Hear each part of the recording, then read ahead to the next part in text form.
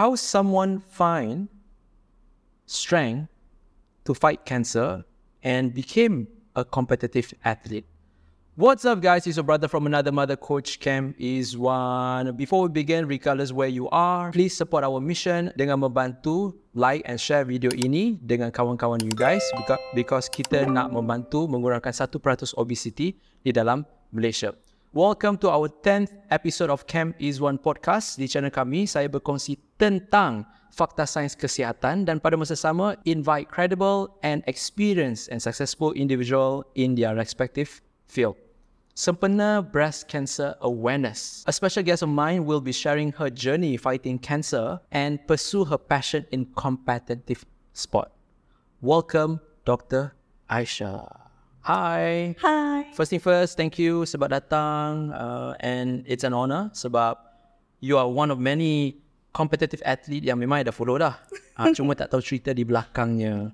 So today bukan saja saya nak dengar cerita daripada Aisyah, Dr. Aisyah, but you can please share as much as you want regarding about your challenges and obstacle kepada penonton-penonton kita semua. Okay, kita bermula dengan Dr. Aisyah. Please berkongsi dengan kami your career journey and also your competitive journey. Okay.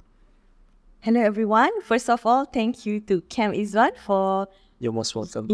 Inviting me to very nice space untuk kita buat podcast hari ini. Okay, nama saya Dr. Aisha. Saya medical fitness consultant di Avenue Specialist Clinic dan juga competitive bodybuilding athlete di mana saya compete dalam kategori bikini division. Saya juga survive cancer 2 times dan sekarang saya juga berlakon sebagai stunt actress. Oh, nice. Ya, sebab saya pun ada background martial artist. No wonder I tengok kenapa tiba-tiba banyak lompat sana buat skill ni semua kan. Okay. Yes. Okay, back to your questions. Untuk I punya career development, I sebenarnya daripada awal dulu memang ada masuk medical school lah. Okay. After studying for quite some time at MRSM. Okay. Lepas tu saya masuk International Medical University dan 4 tahun di sana. Dapat... Okay, nak menyampur kejap. Kenapa choose medical? Okay, the reason saya choose medical, sebenarnya dia something yang sangat silly. Huh? Sangat silly. Because waktu saya umur 12 ke 13 tahun, saya first time dapat period. Okay. Saya cakap, bila saya dapat period, saya cakap, kenapa kita mesti dapat period? So lepas tu saya nak answer. So dia sebenarnya stem from curiosity. Faham. Saya tak puas hati kalau saya tak dapat jawapan. Faham. Kemudian mak saya sebenarnya adalah dental surgeon. Okay. So dia ada banyak buku-buku. And saya start buka buku sains. Lepas tu saya suka tengok cerita medical. Okay. Dan dia provide some answers to my questions. Masa dulu pun saya memang ada tendency towards biology. Because saya rasa saya perlukan something yang boleh answer a lot of questions about myself. So daripada saya kecil tu, saya perasan saya punya character trait high degree of self-awareness. So saya rasa okay, let's go and do medical. Actually it's such a selfish intention. Not macam okay, of course you want to help people. Orang kan. Tapi sebelum tolong orang, tolong diri you dulu dan faham diri you. Dan you boleh faham orang lain. Betul. Okay, so that's how it started lah. Okay, my assumption adalah maybe you observe your mum as a dentist surgeon, at the same time juga the minat nak tahu kenapa benda ni berlaku. The curiosity part lah. Ya, betul. Okay, then you start masuk dalam biology. Doktor. Bukan. Masa saya dekat asrama, dekat MRSM, saya memang excel dekat biology, tapi chemistry out, physics out. Sebab saya jenis yang kalau saya tak minat, saya tak boleh perform. Okay, faham. Tapi bila saya minat, hyper focus. Okay. Okay, kemudian lepas MBBS IMU, saya ambil housemanship di Borneo. Okay. So kita orang ada compulsory service. So saya spend all my years during housemanship di Borneo. Dan pada masa yang sama saya pun banyak travel. Satu Borneo tu lah pusing. Okay, berapa kali dah pergi music festival yang rainforest tu. Okay, kemudian dapat habiskan housemanship tu, saya pun balik ke Semenanjung dan spend my time dekat orthopedic department di Hospital Kajang. Okay. So masa dekat orthopedic department tu sebenarnya saya nak jadikan sebagai batu loncatan untuk terjun ke bidang perubatan sukan. Okay. Kemudian apply perubatan sukan di UMMC and I spend some time there. Dan saya sangat bertuah kerana dapatlah attach myself dekat Institut Sukan Negara, di mana my first patient is Olympians. Right. Yeah, so Who's that? No, I can't say. Okay. So I really like working with Olympians and I put all my heart and my soul to understand them. Pada masa yang sama, saya selalu mengintai diorang training. Okay. Yeah, and till to this day, diorang pun still like contacting me, asking me questions, and it's such a rewarding thing. Kemudian, kerana masalah kesihatan, I take a different path. Kecoh. Tu orang tak tahu. The masalah kesihatan. How do you find out? Macam mana you dapat tahu? Okay, as what we spoke earlier kan? Belajar. Lepas tu, macam mana you dapat tahu yang you sakit? Okay, so cerita dia macam ni. Sebagai seorang pelajar perubatan, decision untuk jadi medical student telah menyelamatkan nyawa saya. Kerana pada masa tu, saya memang target ada breast cancer station di kita punya exam station. Okay. So exam station ni dia adalah macam physical examination. Okay. Saya dengar cerita pihak IMU ada beli dummies. Di mana dia beli dummies yang breast dan dia akan letak macam-macam lesion. Dan you sebagai doktor kena able to identify dan explain the character of the lesion. So on the night before the exam day, I pretend that I have a lesion on my breast. Okay. So, and then I pretend to explain the character, imagining that there is a fake lesion, and somewhat I found a true lesion at the outer quadrant of my left breast. And I'm like, okay, this is not good.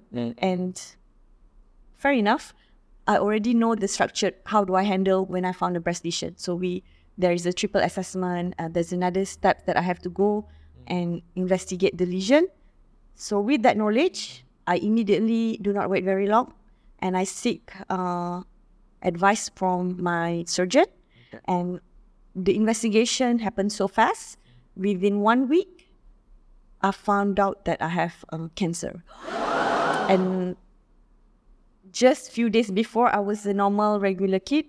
And then the week after, everything went upside down. At what age that happened? 21 years old. Damn. I was diagnosed on my birthday. Wow. So it's a gift. It's a gift of life. Orang panggil apa? A disguise. Yes, it's a blessing. Blessing in disguise. Yeah. This universe is telling me something that this is going to be your gift. The curse also the gift. Yeah, don't get me wrong. Bila saya kata blessing in disguise, bukan kata bagus saya dapat cancer. Nanti the interesting part yang akan Dr. Aisyah berkongsi, because she shared with me earlier, I was like, this is so amazing. Because of cancer lah, macam-macam benda baik berlaku. This is what I meant. Bukan dia dapat cancer bagus. Tak ada siapa nak kena cancer kan. Okay, teruskan. Okay, lepas saya dapat cancer yang pertama, my life stop. I have to handle new identity. Benda yang paling heartbreaking adalah masa saya seorang pelajar perubatan, saya dah plan dah life saya. Dan pada masa yang sama, bila kita dapat cancer, when you put your life on hold, and then your identity change. Right. So itu adalah satu fasa yang besar dalam hidup di mana I learn about adaptability. I learn about orang panggil shapeshifter. You need to be able to shift your identity. And now I have to let go of my past, which is someone who are like decent looking, to sick kid, very fragile. So it's a completely 360 degree change of my identity. Try to enlighten me in that part, because in my mind, I also do have numbers of medical student client. Okay. Diorang selalu bercerita pasal diri diorang sendiri. And you were by yourself, am I right? When you dapat tahu yang you ada cancer kan? Betul. So when you ubah personality tu daripada I'm so driven, I have my own goal, tiba-tiba dapat masalah kesihatan ni, was there anyone there? Oh, actually, masa my my surgeon called me. They said, "Can you bring someone tomorrow? I would like to discuss your result of the test." Okay. So we did the test, biopsy. And I knew if you want me to bring someone, I already assume it's not going to be a good news. Right. So I came alone. Because the thing is, I want some form of clarity, because if there's someone next to me, I'm scared that I'm unable to process my feelings. Wow. And I need a little bit of clarity, and I need time to process. Once I'm able to process my emotions and digest all the information, I can translate it back to my loved ones. Okay. Memang I mengaku I memang sorang-sorang, sebab kita sentiasa nak hadapi benda yang susah sorang sebab kita tak faham. Selagi kita tak faham dan kita tak boleh nak bagi tahu. So kita kena take time untuk proses dan untuk digest apa situasi yang berlaku. Sebab kadang-kadang bila kita bagi tahu orang yang over daripada kita. Betul. So jadi biar kita fahami maksud kita dan kita boleh communicate freely dengan doktor. Okay. Bila kita jelas dengan kita punya masalah dan kita nak support system, daripada situ kita baru boleh asking for support. But it is a difficult thing to do, difficult thing to say, because our loved ones do not want us to fall sick, to be miserable. Of course. So it is something very painful for them. Because in my opinion, if I can take the pain myself, I try not to share it with people, because I know how hurtful it is to experience this kind of pain.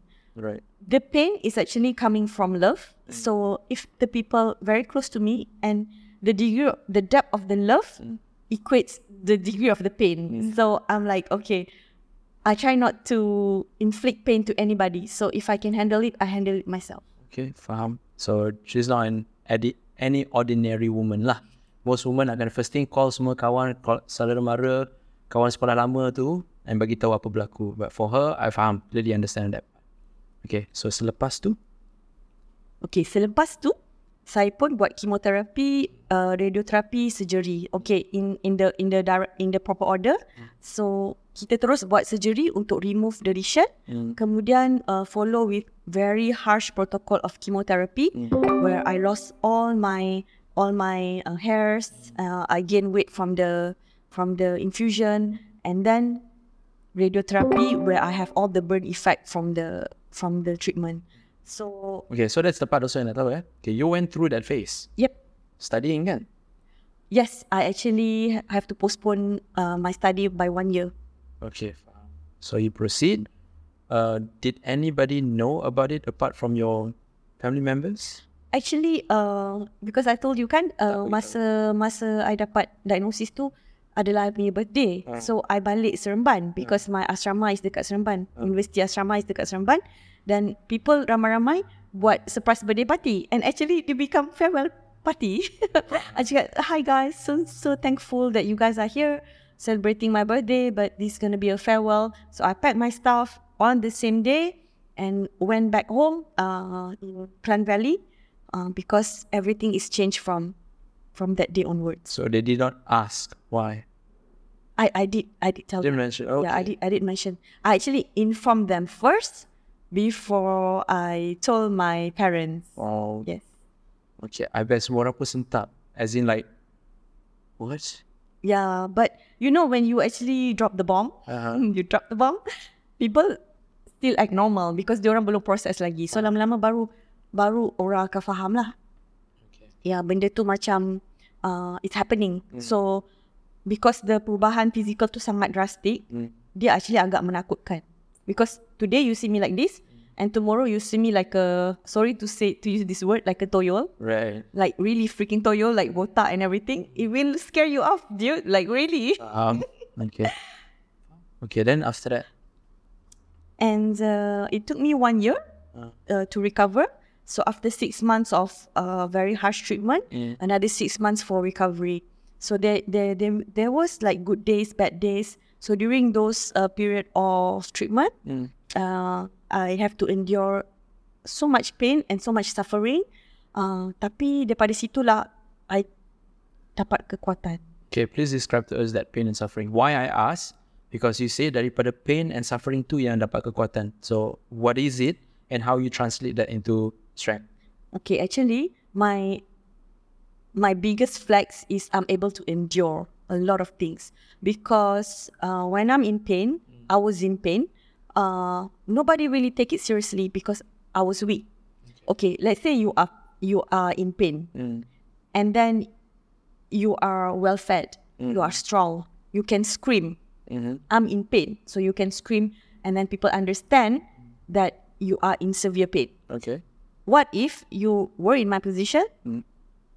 You were in severe pain. You will describe your pain 10 over 10. But you are too weak to say it. Okay. And nobody take it seriously. And it wasn't their fault. It's just the expression of pain is not matched with the pain score of 10 of 10. Okay. So because it's such a frustrating phase for me, I have to endure pain and suffering while max at that time my painkillers, because the advanced painkillers can only be prescribed by pain specialists. Because of inability to express the pain, I have to start with I was under-medicated, underdose.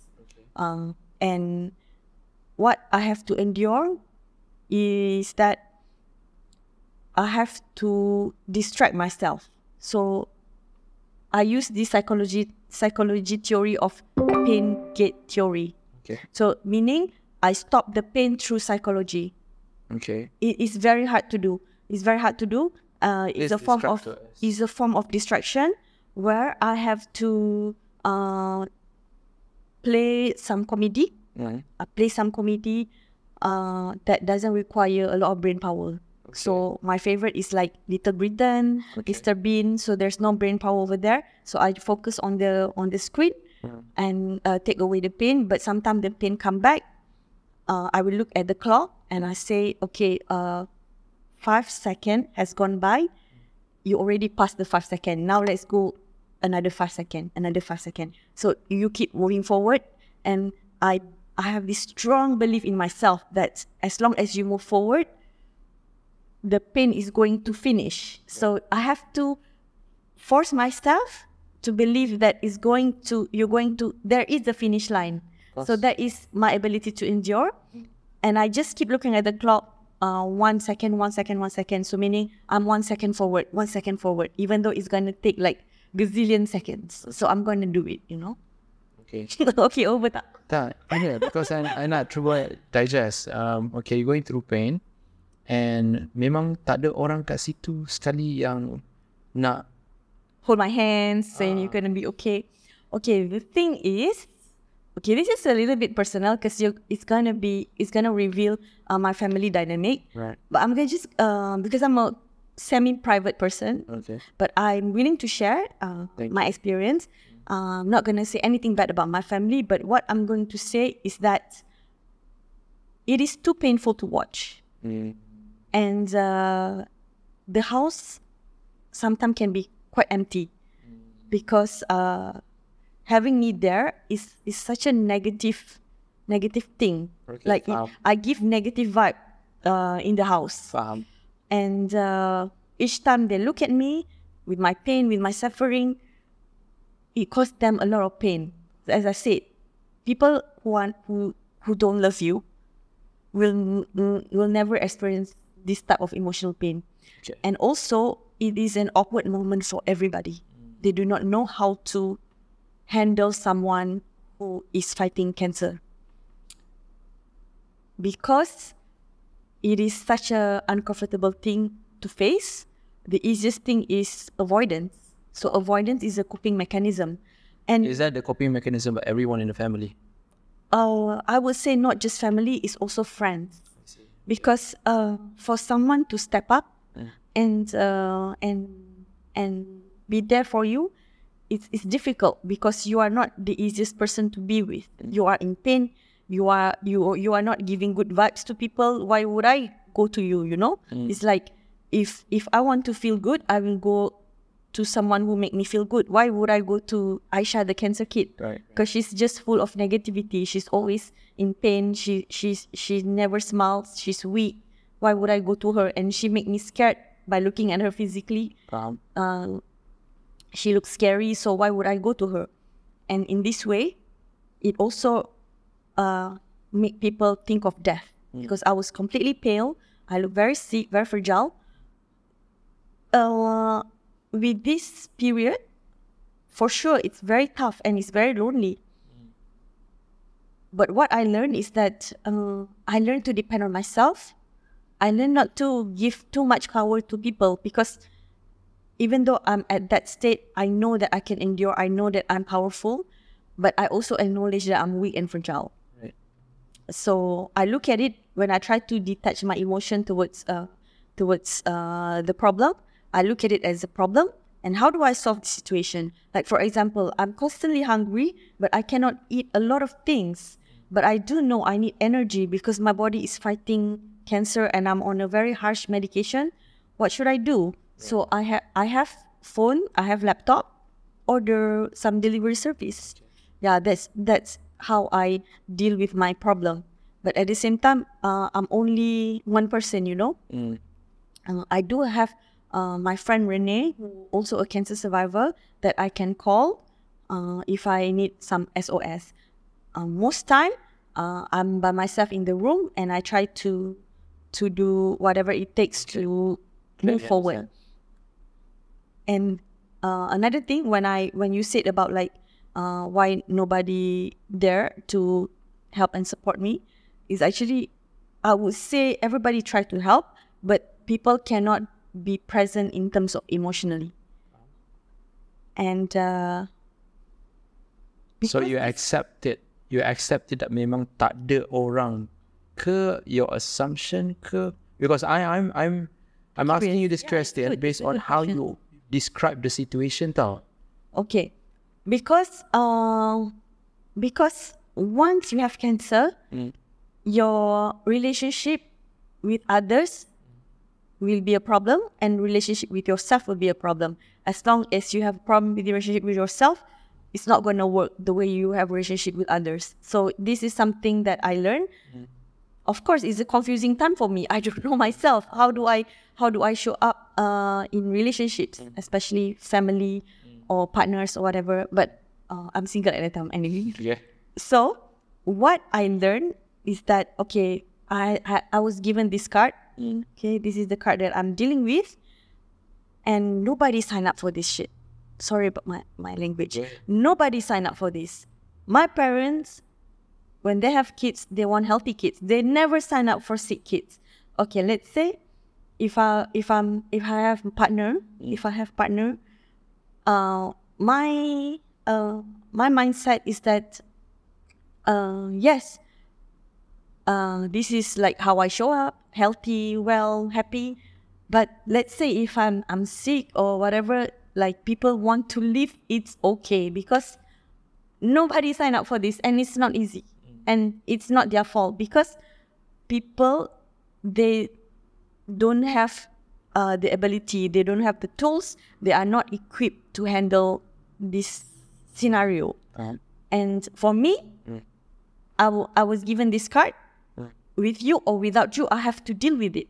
So rather than give the power to other people, I take back my power and let's go, Shah. So I always be my biggest cheerleader, because I know if I have me and I become my best friend, my cheerleader, I am my own coach, that I can deal with anything. Wow. Okay. Thank you. Teruskan. Okay. Nak cerita apa lagi? Teruskan. Okay, kemudian I bukan nak buat you tangis tau. It's just that I memang nak faham, because in my view, dia bunyi macam, okay, we human have empathy. Okay? We can recognize the empathy based on like, kesiannya, semua manusia ada perasaan tu. How a person go through, whether diorang come from a, background yang macam mana pun, must be something that had happened to them that they choose not to know. I don't need your help. Must be something. I don't expect you to share anything, but I was just trying to digest, like, kenapa you, like you keep saying, like, I got this card, Okay. You like it or not, I must say ada. Kalau you tak nak support I in this journey, fine, I can do it myself. So tu bunyi macam you memang tak ada harapan ke orang langsung. Bukan tak ada harapan. I actually invite people to join me. Okay. But if you do not equip yourself with the proper tools, it's okay. I will not judge you. Okay. It's fine.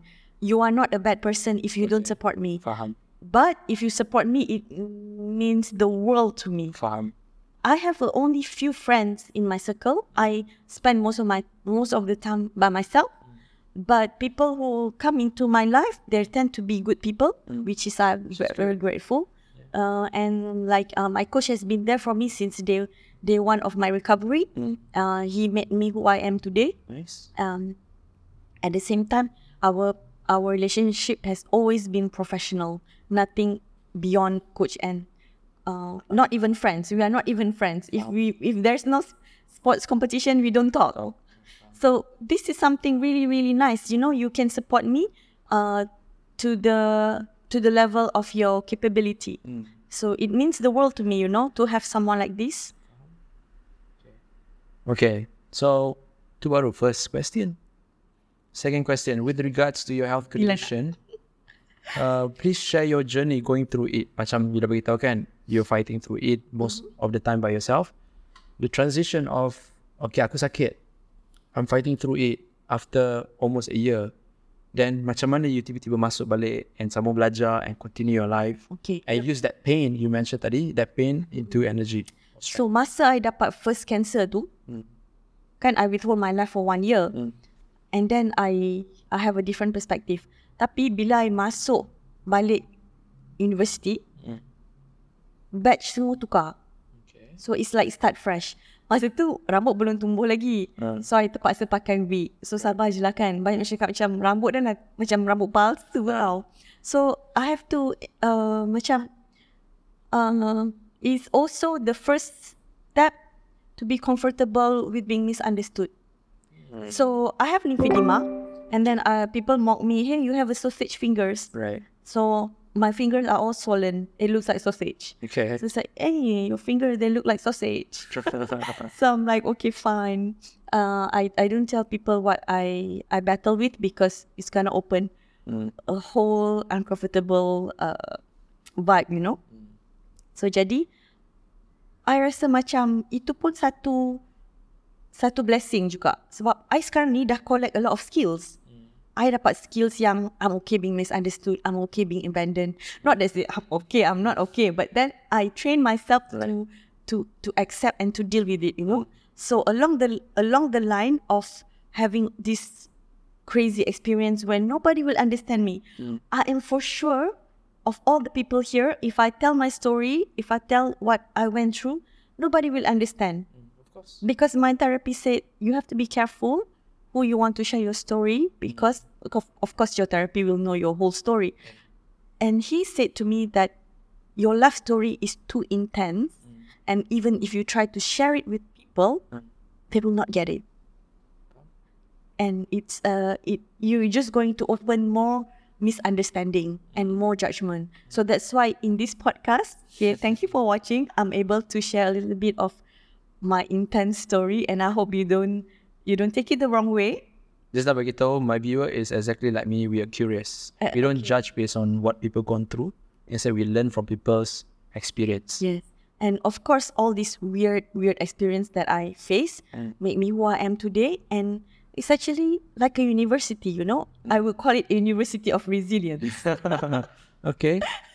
To know. Okay. So, sambung belajar kemudiannya? Okay, lepas saya sambung belajar, I habiskan I punya university.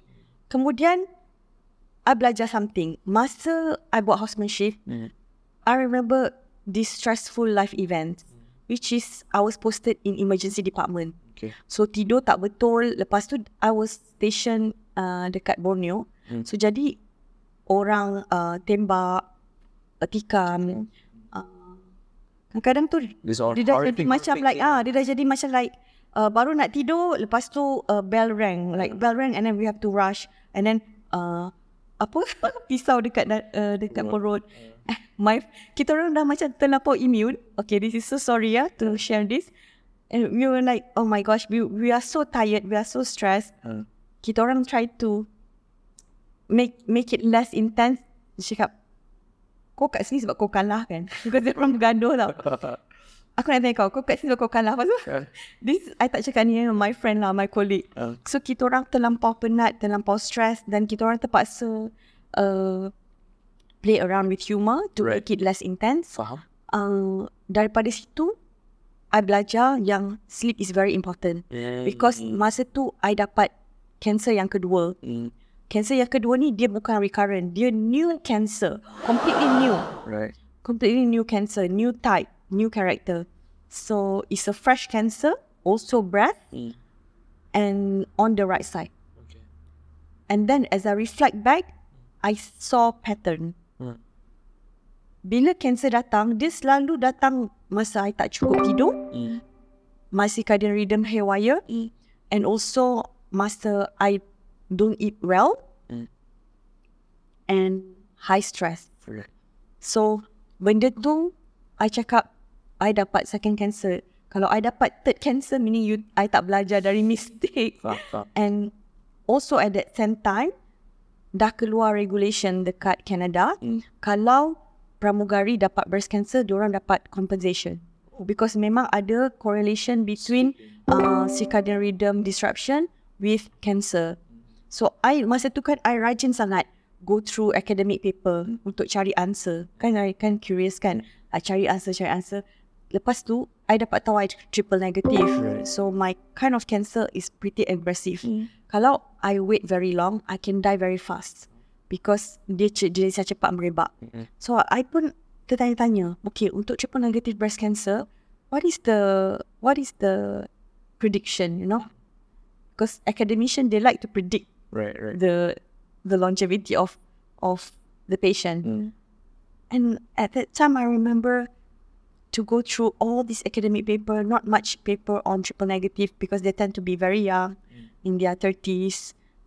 But I got it at my 20s. So it was sad to say that they usually die very fast. So I'm like, I stopped. No more paper.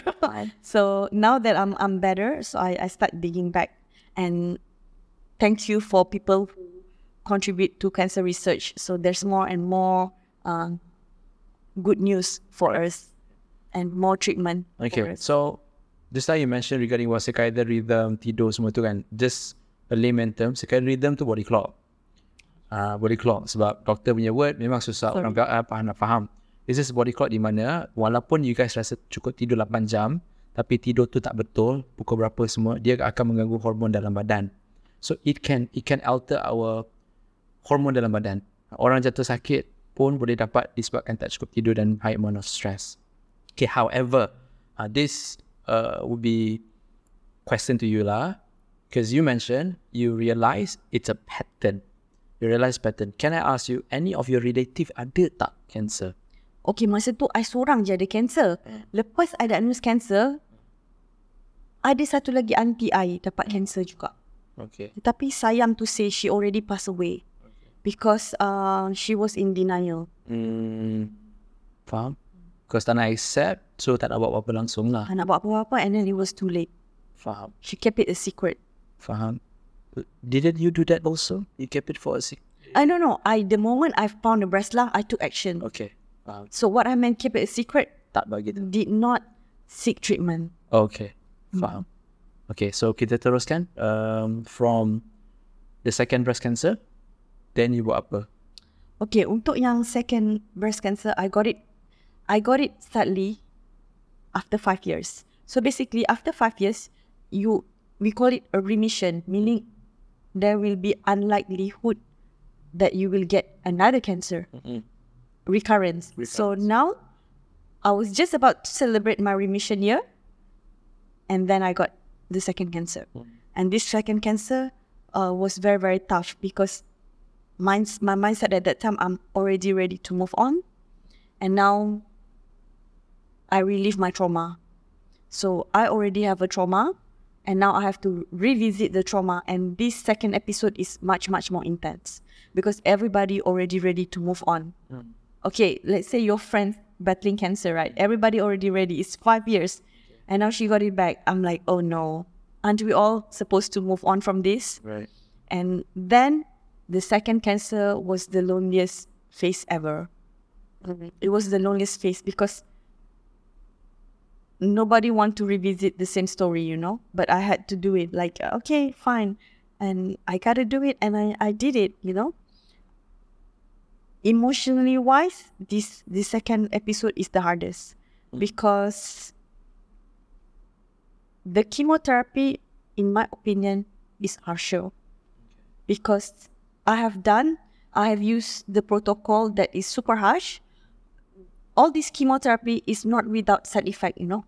This side effect can also show up in the future.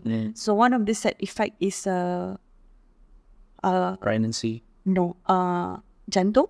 That is the most important, cardiomyopathy. Okay. So the oncologist already created a different formula. And this formula, they have like Texotir. There's one in the formula, it causes muscle pain. Okay. Oh, this is the second episode that I struggle so much with pain because it caused like a spasm all the muscle. Okay. And this kind of pain never stop. Wow. Never stop. Is it only during the treatment time, ke? So, let's say if as long as I'm on the infusion, right? So during chemo, sometimes you get once every 2 weeks. okay. So when you are the first dose, usually we call it good chemo days. And then once it hits the system, it will become like bad chemo days. And when bad chemo days, you are game over. Cannot move. And you just cry to sleep because you are in pain. And I remember dia macam ada twitch dekat muscle. I remember yang muscle dekat thumb ni pun boleh twitch yang is a painful spasm. So I'm like I went to doctor's appointment and I told them that I was in pain and the outcome of the consultation is continue the same. Like whatever that I'm taking, continue the same. We'll see you in next visit. So there goes my hope, you know. Because what I want to share here, if you are a physician, you are a doctor, even though the patient express themselves in a certain way where it doesn't match the degree of pain, please listen and try to dig deeper, especially when you look into their story. They are like cancer survivor, they are having chemo. You have to dig deeper and you have to make sure that you don't miss anything, because I kept this story for the longest time, you know, because if this person just took 5 minutes of his time to entertain my complaint and to entertain my problem, I wouldn't have suffered so much. Right. Yeah. Because at that time, I remember it was 4 o'clock and this doctor is rushing to go back before traffic jam. Wow. Okay. So the attentiveness lah. So at least dengar lah cerita sikit kan. Tahulah kesengsaraan saya. Yes. So that's why sometimes a lot of things in life, it also depends on luck. Who you met, the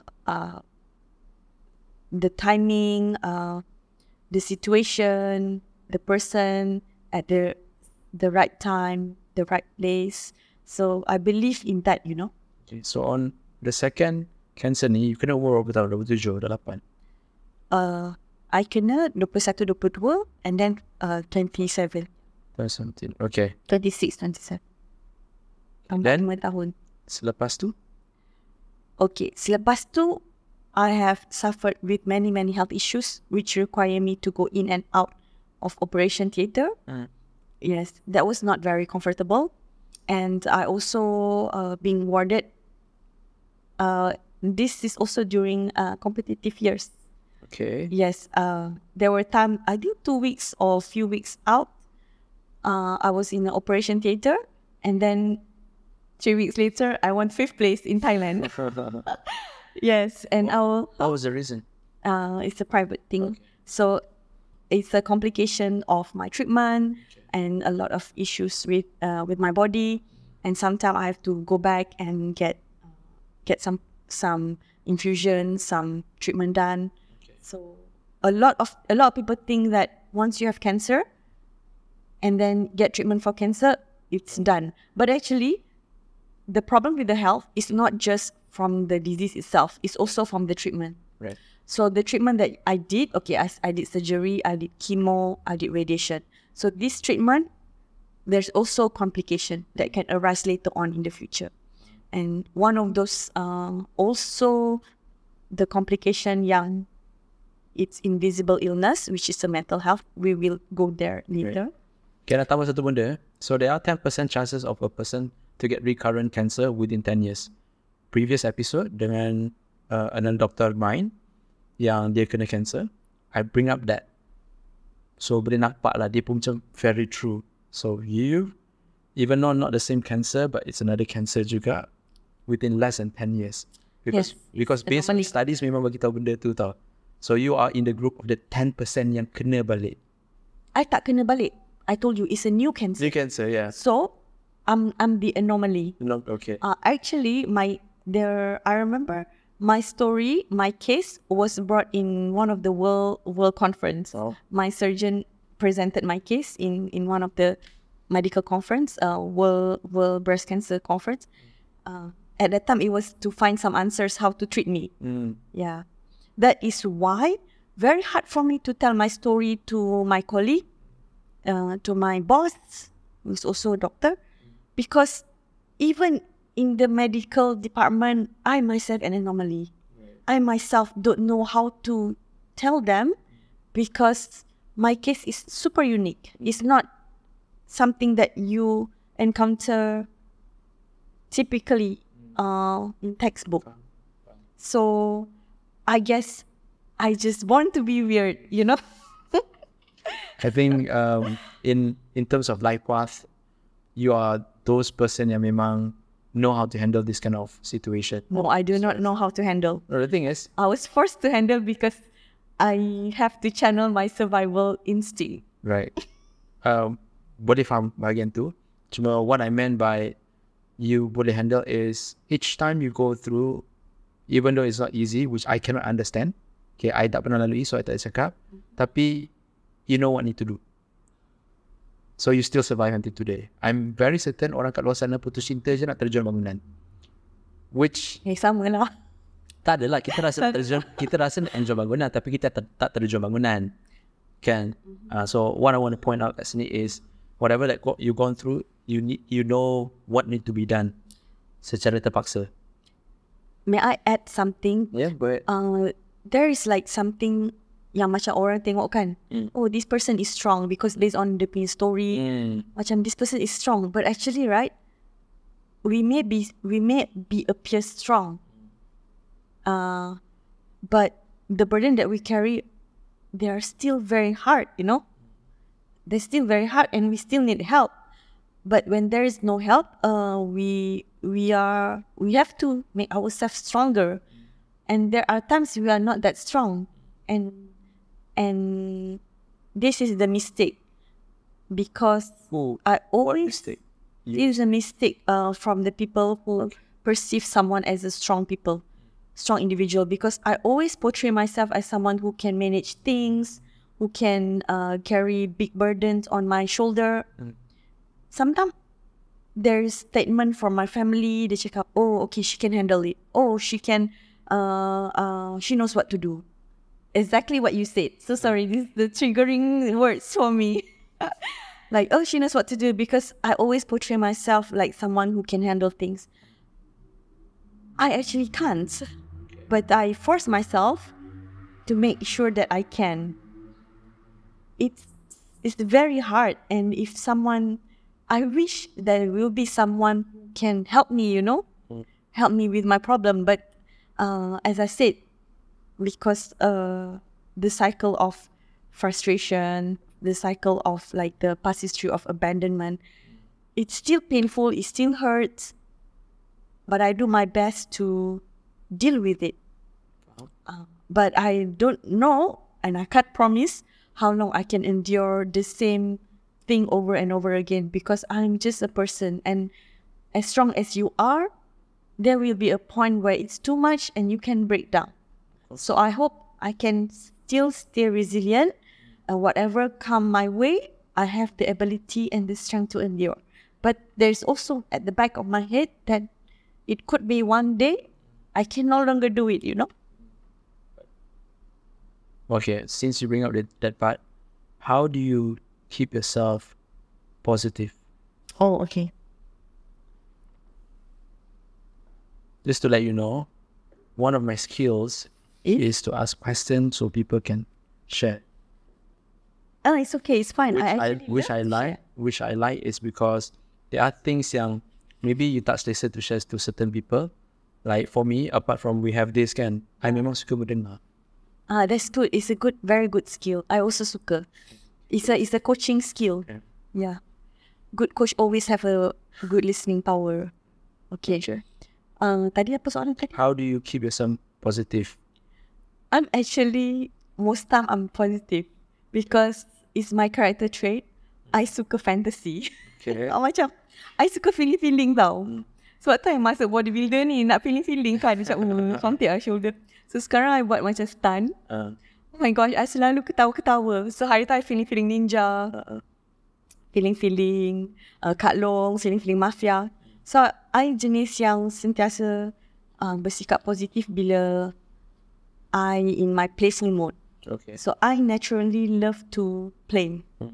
Even orang cakap, macam mana you boleh pergi gym berjam-jam? Because I look at it as it's a playground, you know, like it's a form of play. So that's how I keep myself positive. So bila I coach one-on-one, I selalu macam have this like playful relationship with my clients. So macam hari ni I have a very young girl who I train her in terms of strength, and also I train her for aesthetic fitness. We always make it a game. So that's how I stay positive. And I also always love to look at the bright side. I try to stay in my own bubble and create a positive vibe within my world. I create my own world, and I try not to let negativity comes inside my bubble. Okay, so I'm going to bring up this part yang you tak beritahu. So you see, I view playfulness as escapism. Okay, I see that view. People don't see. You beritahu that something playful. Okay, I found that part. At the same time juga, we had a discussion just now. You had a PTSD.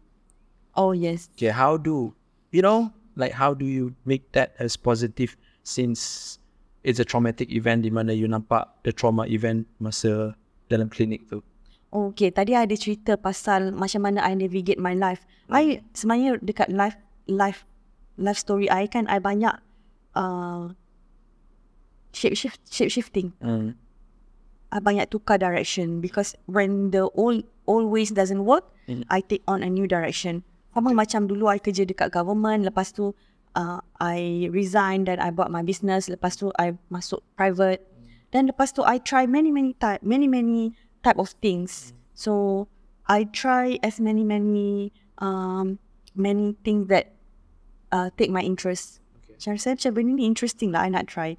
Then lepas tu I realise like I can see pattern and ecosystem. Okay, yang PTSD tu, the reason why I terpaksa deal with the PTSD tu, bila there's a constant grief. Grief is actually my trigger moment. Kalau I see someone suffering, I see someone close to me pass away, it's very, very triggering. And people abandon me, it's very triggering. Untuk I punya turning point daripada segi career wise, masa kita dekat klinik perubatan sukan, I dah choose exactly that specialty because dia tak deal with people with cancer, people with suffering, so it's just sukan, you know. Right. Tapi tak tahu apa cerita dia. The young girl yang datang tu, very very sweet girl, dia datang dengan chronic back pain. Dia macam I. Dia jenis yang dia cakap dia ada back pain. Benda ni tak resolve. Tapi dia cakap it's more than 6 months. And then dia punya back pain tu, dia tak cakap macam sakit gila. So jadi dia tak trigger alarming system.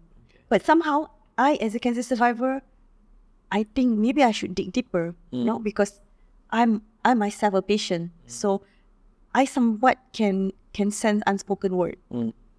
And when I investigate further, I actually went up to the imaging department, and we went through her film and went down until her hip area, and there goes her body. It's a full-blown cancer. Oh. And I have to break the bad news. Oh. Yes, and with the brother, and their life has changed from that moment onwards.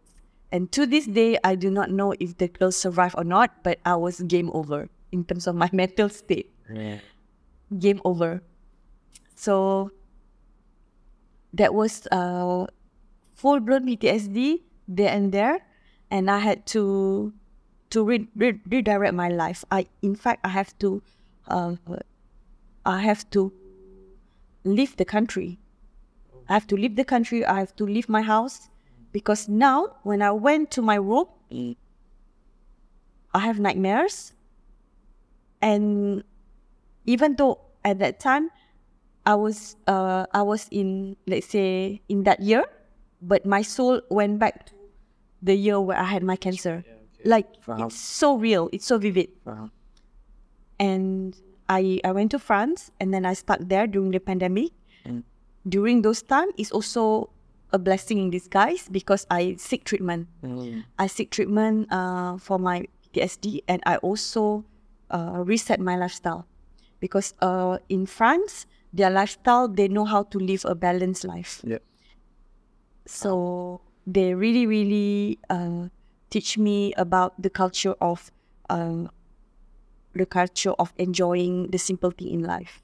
And it's a very nice time, even though it's stressful during the pandemic.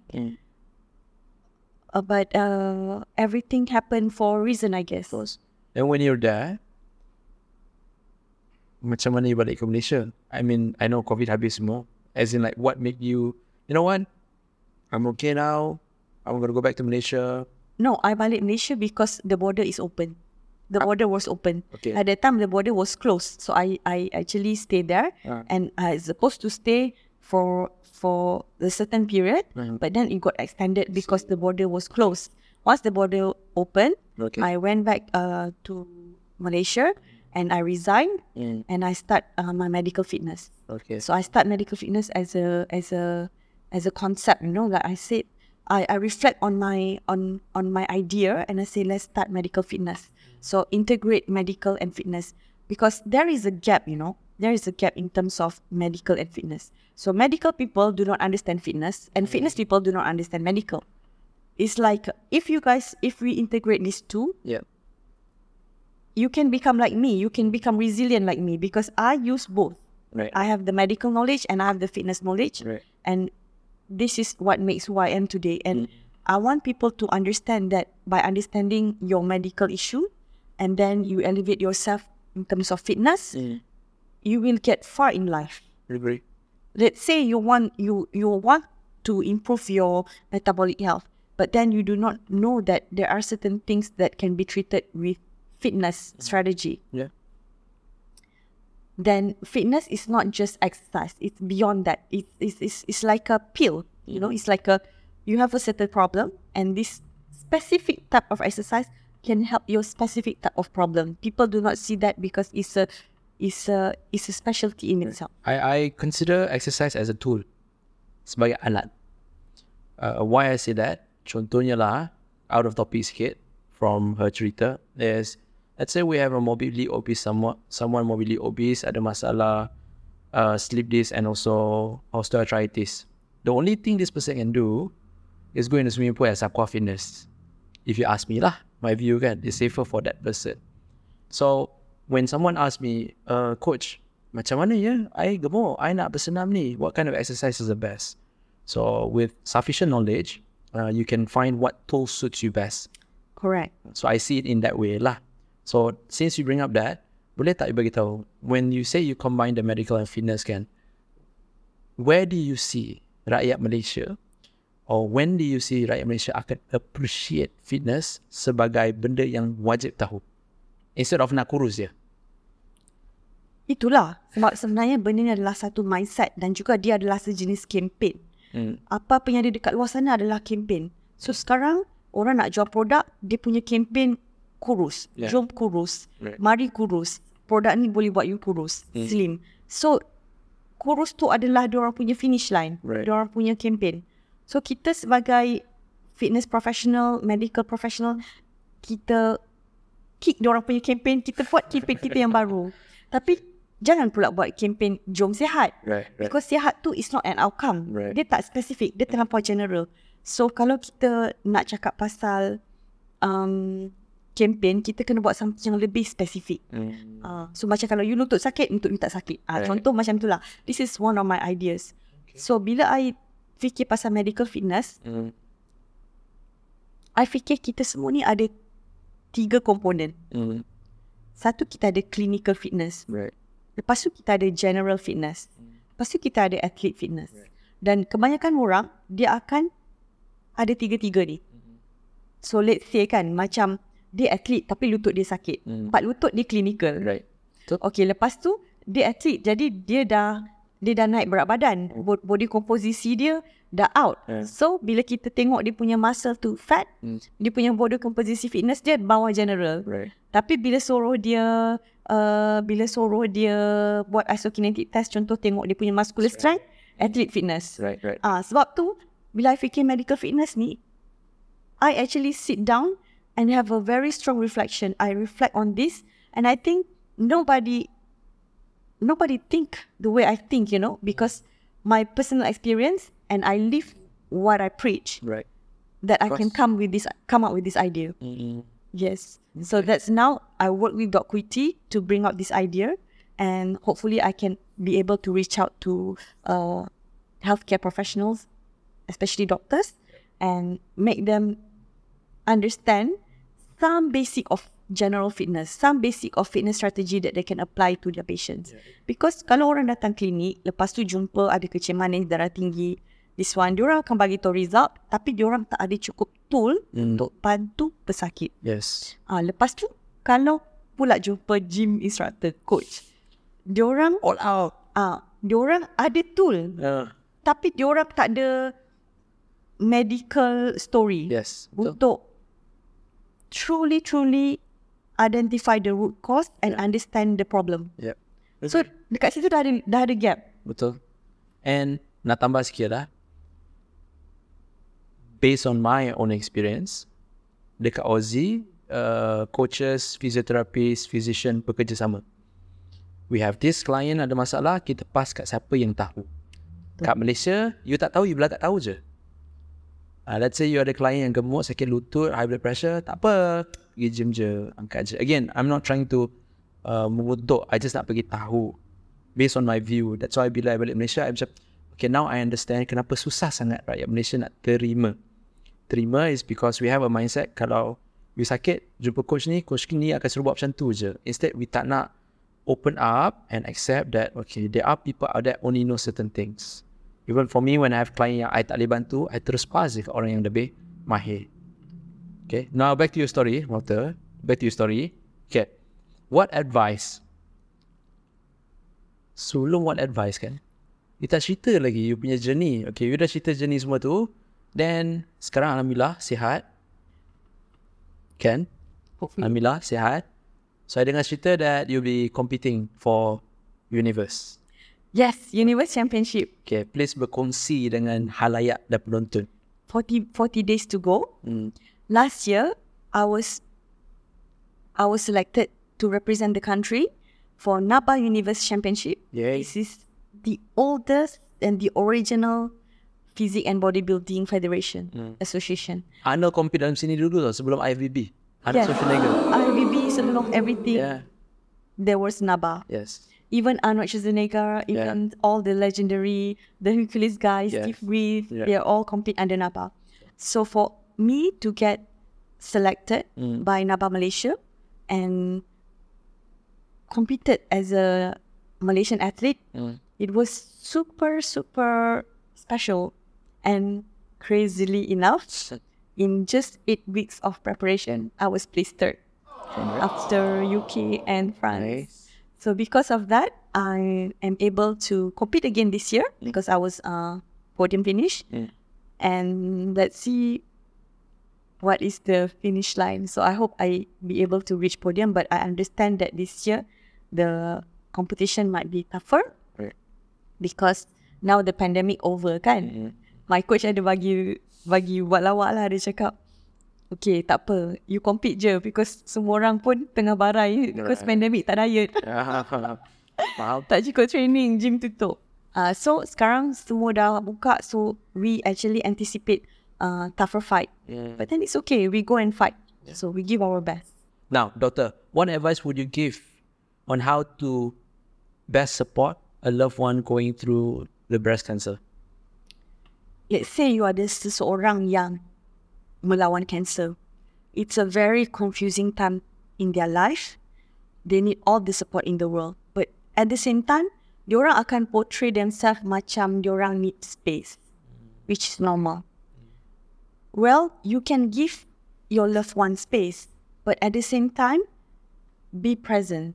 So let's say, okay, I want space, but just knowing that you are there within the vicinity, I can see you, you're still there. I want you not to be too close, you're far, but I know that you're there somewhat if I want you to be close and I know I have someone that I can go to. Right. So another thing, banyak orang tak faham tau, bila you ada cancer, benda tu sesuatu yang sangat membebankan. Benda simple nak mandi, nak makan, nak tidur. Benda basic sangat susah. Because it's like a battle. Macam cakap tadi kan, I nak tidur pun susah, I'm in pain. Okay, nak mandi susah, bandage all over my body. Nak makan susah sebab semua jadi kelat. Because kita punya sel dekat mulut semua dah lari. So apa-apa kita makan, kita tak rasa taste. Lepas tu dia jadi macam rasa lumpur. So this is a really, really weird phase of our life. Untuk orang yang nak support dia punya loved one, benda yang paling senang is try to help them with their excess stress. So contohnya kan, orang yang ada cancer ni, dia selalunya adult. So bila you adult, banyak benda-benda adulting you kena buat.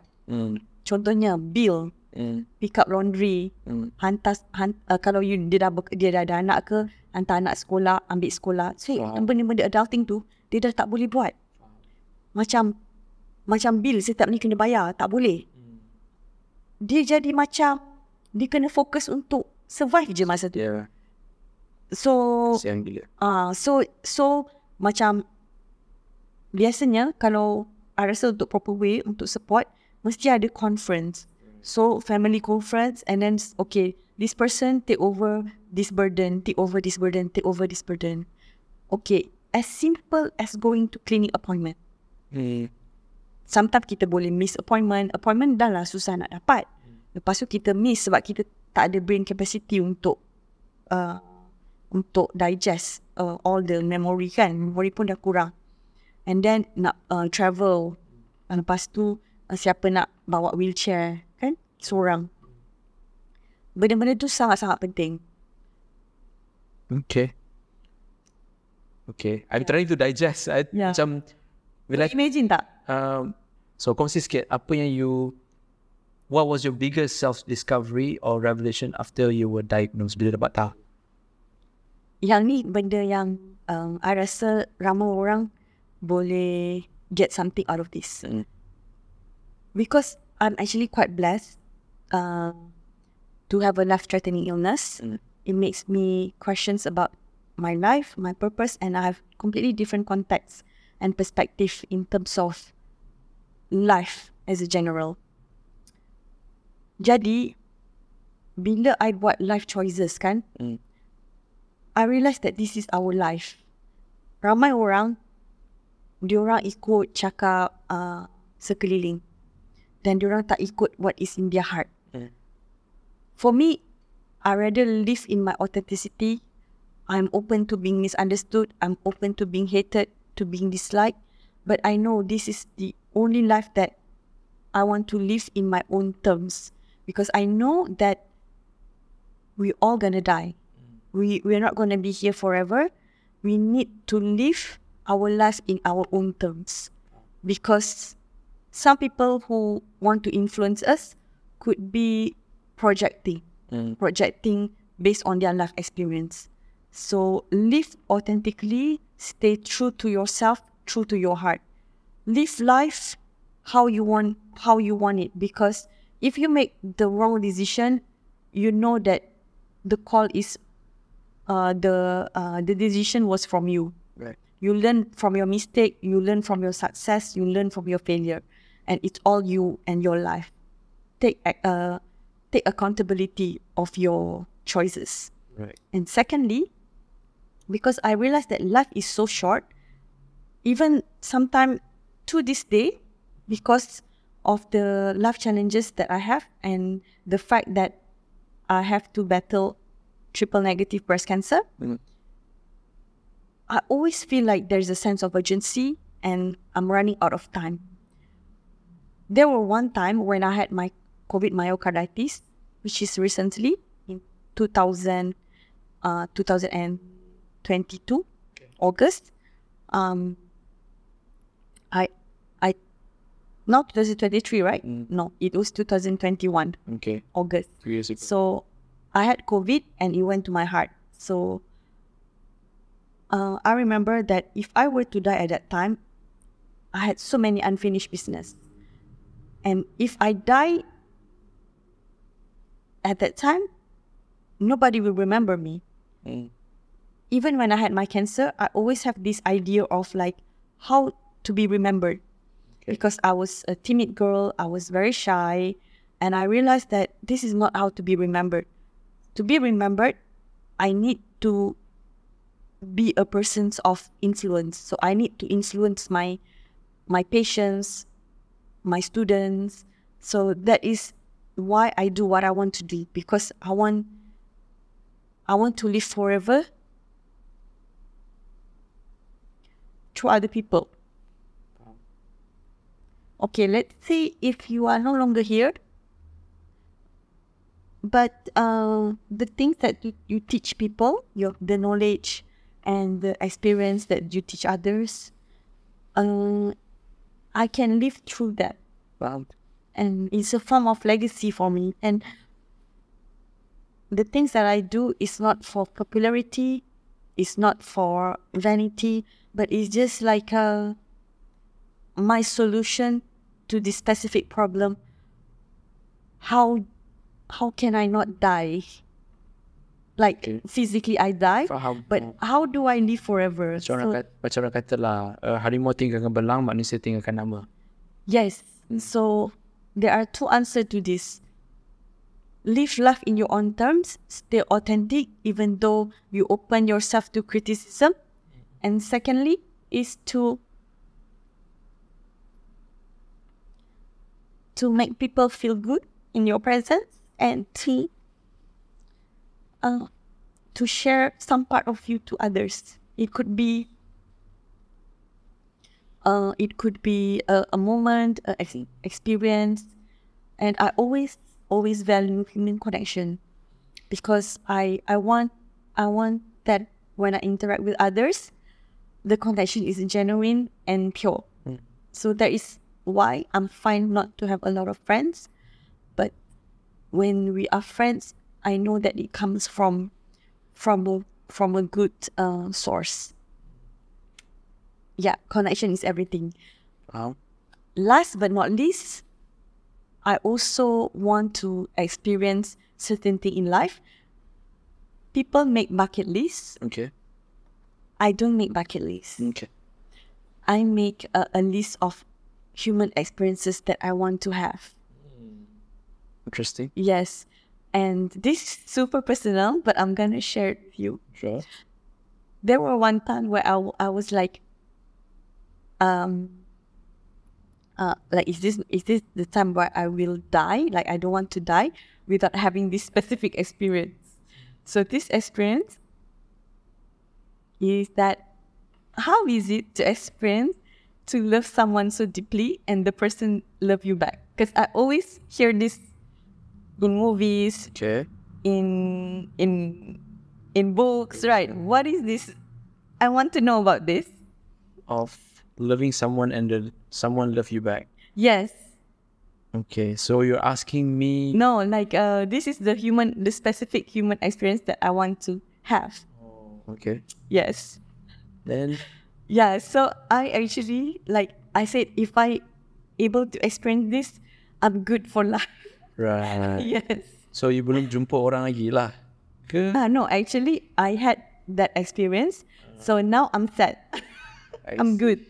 Yeah. Faham? Okay, to summarize, I would like to say thank you very much to Dr. Aisyah sebab berkongsi banyak sangat cerita, di mana I know most of you guys kat luar sana mungkin ada kenalan yang mempunyai masalah cancer and you don't know how to help them, which I pun tak tahu macam nak memberi nasihat.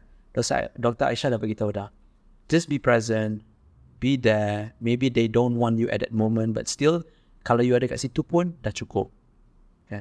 So again, Dr. Aisyah, thank you very much for your time. Thank you, Cam. And I wish you all the best for your competition coming soon. You? And insyaAllah kita akan jumpa lagi. Yes, hopefully so. Alright. Thank you very much. Thank you. So you guys, take care. Peace out.